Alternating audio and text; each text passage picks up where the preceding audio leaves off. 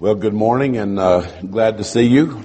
It is my hope this morning as we approach the topic that we're going to take on this morning that we will be found as were the 5 wise virgins who were watchful with their lamps filled and found ready with the extra oil to meet the bridegroom who was coming.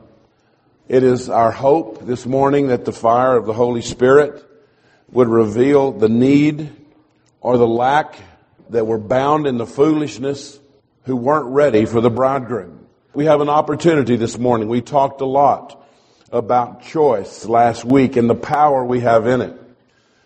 I don't do this very often, but I would encourage you, if you weren't here, to go to sundownfbc.com, click on Sunday morning sermons and listen to last week.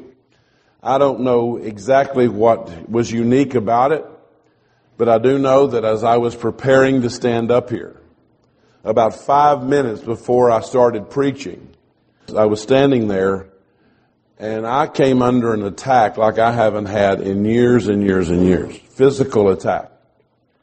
Normally when I stand up here, whatever's ailing me goes away. I mean, knees, back, shoulders, head, whatever's going on with me physically, it goes away as soon as I start talking. And I want to tell you, when I was sitting there, the pain started here, and within seconds it was all the way around me like it was squeezing me in the middle. And I knew that there was something in that message Satan did not want delivered. I was determined. I wasn't even going to stop and let somebody pray for me, because I know you would have, but I was not going to acknowledge that I was under attack. So I stood here last week in pain like I haven't had in a long time. I just wanted, and I finally did, when we got to the music, I finally could just bend over because it was hurting so badly. If you saw me leave quickly last week, I went out the side doors and I went to my pickup. I sat down in my pickup and the pain was gone, and I didn't have it again. Didn't have it that afternoon, didn't have it that night, hadn't had it since. So there's something in that message that I know that Satan did not want delivered. I would encourage anyone, just to spot him, to go listen. So we talked a lot about choice and the power we have in it, and the realization that every one of us have the power that God has already established in us to change our lives drastically. I can choose to love the husband I'm wondering about. I can choose to forgive. I can choose to restore. I can choose to receive healing. I can choose so many things, and in that choice, my life will change drastically. And I wanted us to hear and to know that we have that kind of power. Turmoil, I can find peace, and it doesn't have to come through a process. It comes by a decision that I make, that God has established peace over me, established peace in me, and my story was designed to be one of peace, even if there's pain. I don't know what all was in the message, but I would encourage you to go. This morning, because God has placed this on my heart, we're going to talk about the building of a heavenly kingdom. And it is my hope that as we're listening to this, that God would find us ready like He did the 5 wise virgins who had done all that they needed to do, making themselves ready for a kingdom that was coming. And not be found like the 5 foolish ones who were there. We're talking about believers. The 5 foolish virgins were not lost. In the fact that they were called virgins, we know that they were believers. And that they were also waiting, that they also had lamps, they had oil, and the oil was lit. It tells us all that these 10 virgins had many things in common. The 5 wise ones just had oil in their vessel when the 5 foolish ones didn't. They were prepared. The Holy Spirit had made them ready. I pray that when we start talking about kingdom things, you will know that you are ready, that you won't wonder about it. Kingdom building is not a popular topic within the Christian world. As a matter of fact, I don't know the last time I heard a pastor on TV or anywhere else talk about the building of a kingdom. It's not a popular topic. It gets little attention among Christians today because we have been sold a lie and have somehow believed that the great urgency today is to build churches. That's a lie. There is no urgency in building churches. Churches are to be built based on one thing, and that's an act of obedience. That's it. And there's no urgency in building them. God knows when they need to be built. But even within the churches today, we have grown to the thought that I'm about this church and it's my responsibility to do something unique here so that this church will be built up. And I want to tell you, it's just not the truth. I can't find it in the Scripture. We're not called to build churches. There is great urgency, however, in the teaching of building a kingdom. And the sad commentary in the Christian world today is that we have connected building churches with building kingdoms. Not the same thing. I can tell you immediately, building a church and building a kingdom are not the same thing. Building a church allows us, when we get this focus, when we start talking about building churches, think about this. If a facility was going to actually build a building, what is one of the first things that they do? They hire an architect. And they sit down with that architect. And they begin to tell that architect what they would like to see in that building. What's happening already in that process? They begin to put into that building what they want in there. They want the shape, the colors, the design, how it's laid out, everything so that they can fit something that they want.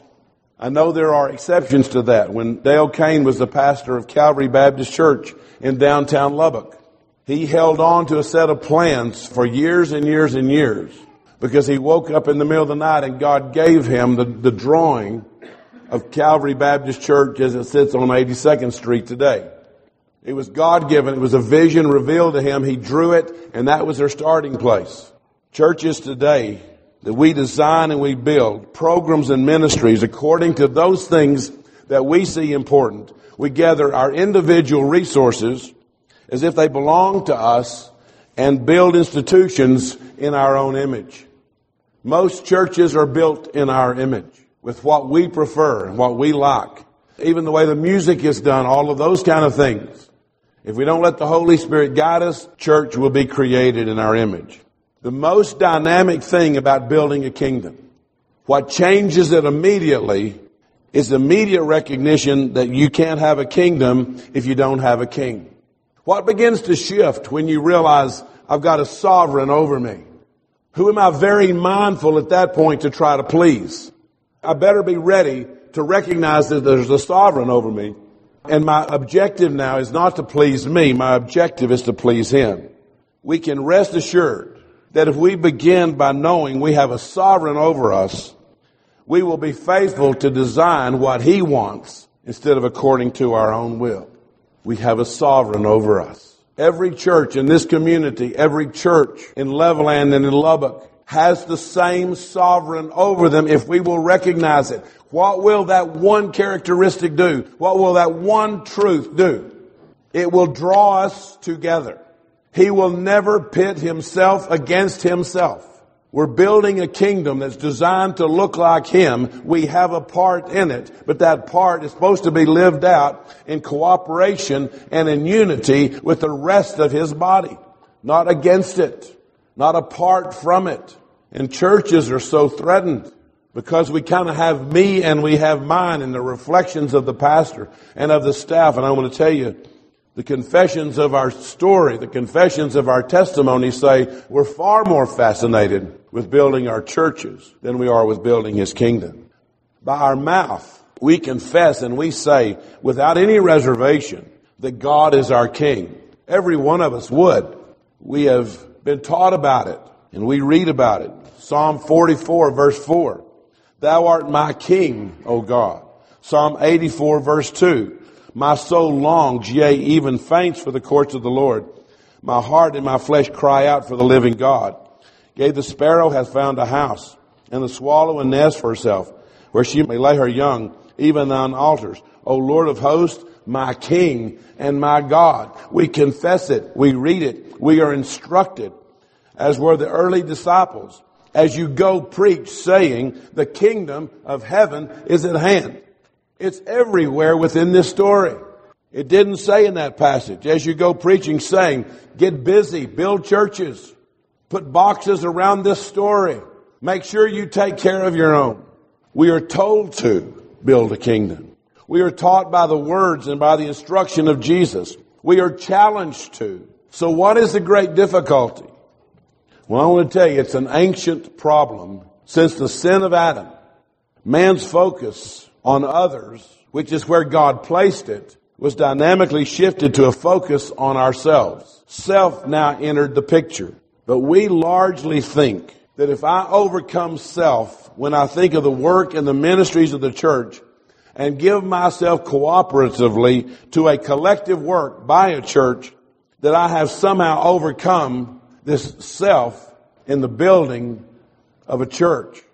But get this, and some of you may be bothered by this. There is only one church. I don't have an opportunity to build another one. I build one. And that one church includes you and the church at Fairview and the churches of Levelland and the church across the street. It's one church. Our minds, our hearts have got to shift to that reality that we're in something so much bigger than just what happens right here.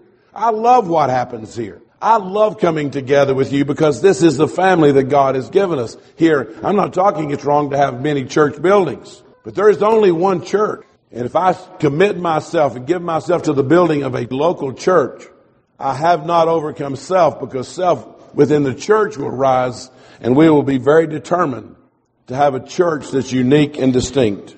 Every work advanced by self cannot be of God.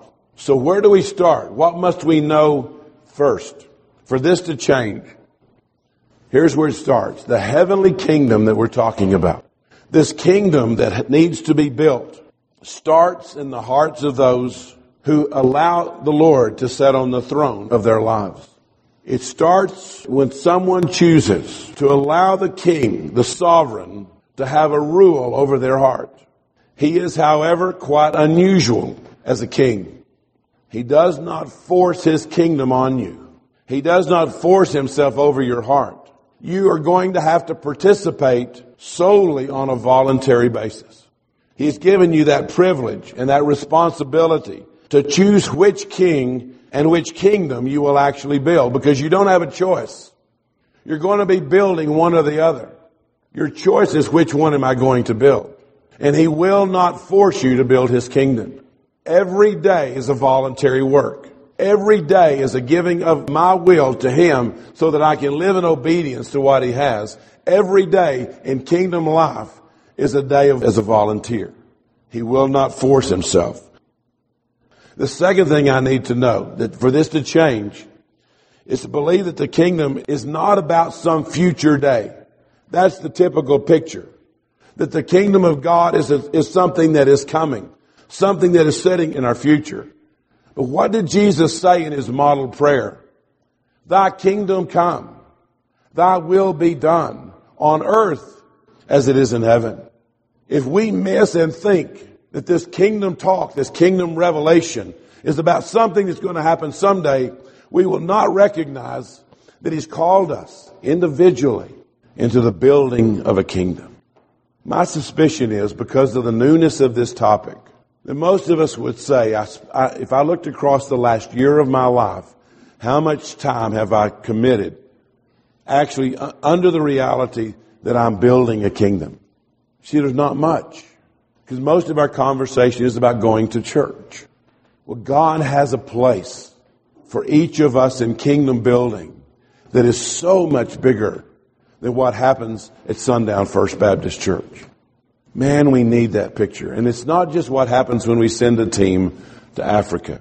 It's not what happens when we send a team, as we're going to in July, to Juarez. It's not just that. Every piece of that is important. But the building of a kingdom is about right now. If we don't believe this, if that doesn't change in us, we will never eagerly participate in the building of this kingdom on the earth. We must be convinced, not a maybe, we must be convinced that God has a plan for our lives that is not to make us comfortable and wealthy. I want to tell you, when we get down to the root of things, for most of us, including me, that is a hard shift away from that thought. We must be convinced that God has a plan for our lives that is not to make us comfortable and wealthy.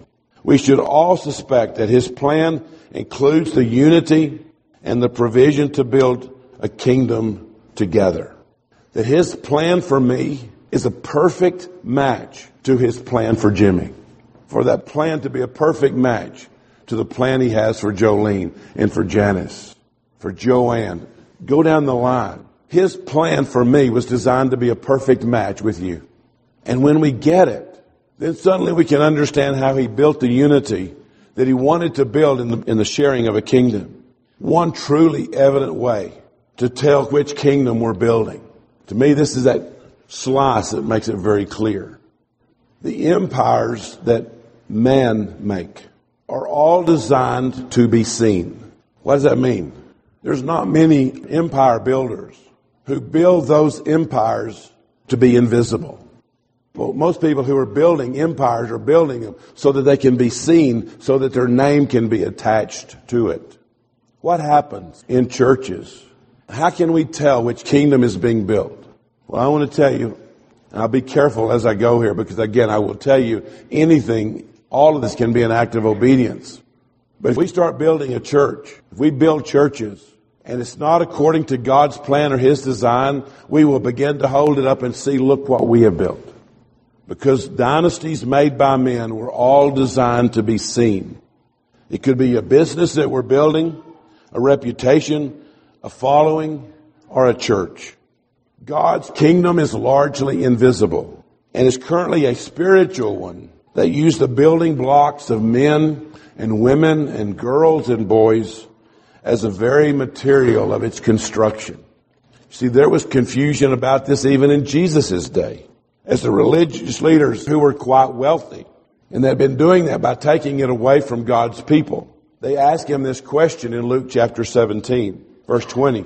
And when he was demanded of the Pharisees, when the kingdom of God should come, he answered them and said, the kingdom of God comes with no observation. They wanted to know, when's the kingdom coming? And he says that the kingdom of God comes with no observation. Neither shall they say, lo here or lo there. For behold, the kingdom of God is within you. Oh, that gives me a clue. If I'm going to build a stronger kingdom, where am I going to build it? I'm going to build it in you. Wow. So I have an option each day. Am I going to tear you down and destroy this kingdom? Or am I going to encourage you and love you and forgive you and restore and help deliver and help tell truth that will build strength into this kingdom? He was assuring them that this is not yet a physical kingdom, which is what they desperately wanted, but something unseen and something absolutely new. The basic material of this kingdom is simply the relationship that we have with Jesus through the Holy Spirit and in the unity that He brings. When my sovereign is recognized, I'll also recognize my fellow citizens. If I don't know who the sovereign is, I won't recognize you as my fellow citizens. When I look at the Church of Christ, if I don't know that there's a sovereign over us, I will somehow point to the difference. I won't point to the reality that they are fellow citizens. I'll look across denominations and I won't recognize. I'll look across Baptist churches and I won't recognize that what I'm really looking at, because of one sovereign, is I'm looking at fellow citizens. And I should never look at them with antagonism or anger or frustration. I should never look at what we have as ours. It's His. It belongs to the sovereign. I want to tell you that's really risky for pastors to take on kingdom building. I know what to do to build a church. I build the walls and I can control everything. Well, as frightening as it might be, as a pastor, I prefer to encourage you to build a kingdom. I trust that you will take care of this local church. I don't have to teach you that. I want our hearts to build a kingdom. I want us to love those folks that we talking about the lost. I'm talking about other Christians. If there is no evident king, there will be no unity. There will be no sacrifice for anyone else. Jesus is our great witness in this, in the business of kingdom building. Jesus came to do much more than just open the door for us to enter into the kingdom of God. He also called us into kingdom life. So it's not just I get to be saved so that I go to heaven someday. It's I'm saved so that I can enter into this kingdom life, in this kingdom building. The kingdom someday when I die is not to be my first introduction into that kingdom. I don't want the day that I die to be the first reality of the kingdom that I ever experience. I want the kingdom now. The study I've been doing in Revelation has convinced me that it is the kingdom now, not later. Why do we talk about this? Because to Jesus, this was no small matter. We will live marginal lives as residents of religion or denominations when His invitation calls me into His presence, into His throne room, into His kingdom, under His protection, under His grace, and offered all the benefits of being a son or daughter. If we don't choose kingdom life, we will be the residents of a church or a denomination and never experience what He intended. So imagine for a moment, grasp for a moment, that you get to live in God's house, in God's family, right here and right now. Our salvation, the receiving of the Holy Spirit and His provision, allows me to be in union with God as I forgive. It allows me to be forgiven. It allows me to be at peace. It allows me to live with power and authority. It allows me to live under His provision. It allows me to live with plenty. It allows me to live with great purpose. He calls out to His disciples, to His family, to His people. In Matthew 28, verse 18, He says, all authority in heaven is given unto me. Go therefore, make disciples of all the nations, baptizing them in the name of the Father and of the Son and of the Holy Spirit, teaching them to obey everything that I've commanded you. And remember, I'm with you always, even to the end of the age. Every act of kindness builds the kingdom. Every message of love, every good gift given builds His kingdom. Forgiveness, grace, mercy, all build His kingdom. Why? Because with every one of those things, one of two things is happening.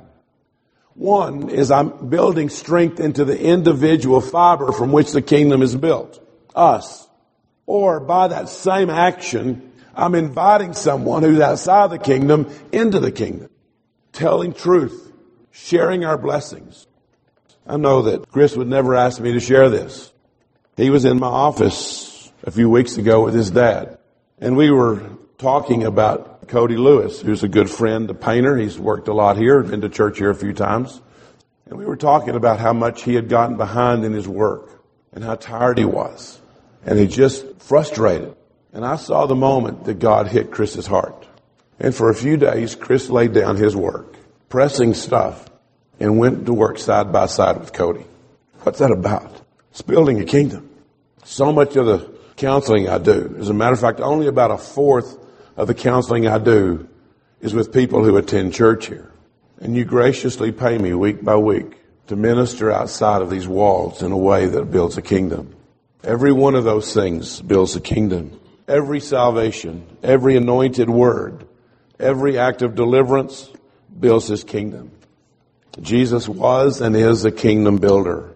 And He's calling His disciples, you and me, anyone who believes in Jesus, not to just sit on the sidelines, but to be as He was, made ready by His Father to build a kingdom unto Himself. It doesn't take a great work. It just takes a faithful one. He calls us to love one another. He allows us to first receive His love so that we can do it fully and completely. Why? Not to build a church, but to build a kingdom. What He's given us here is big enough to take the world. What He's given us in our hearts, the few of us that are here, there's enough love right here, enough kindness, enough grace, enough mercy, enough goodness to change the world and to build a kingdom. When we hear within the country and around the world just how divisive we are, and we see Christians turn on Christians, believers against believers, which kingdom are we building? What happens when we open our arms? When we set aside so many things that divide us, and with simple things, truly simple things, build strength in each other and watch the kingdom rise. He committed Himself to it. He calls us to it if we call Him King. Lord, thank You this morning. This has certainly been a message that has been on my heart for a while. It feels so much safer to think of money that comes in as our money for this church. Please, Lord, let it begin with me, that I know that we're about building a kingdom that looks like You. I don't want any part of this to look like me. I want You to find my hands faithful in kingdom building. I want you to find my feet going to build a kingdom. Thy kingdom come, thy will be done on earth as it is in heaven. Let us forgive the trespasses against us and receive the forgiveness of those who've trespassed against us. Let us receive the fullness. Let the world know the kingdom is being built. Today largely invisible, someday on the throne in Jerusalem. Let us be found ready like the 5 wise virgins. Let us be found ready in Jesus' name.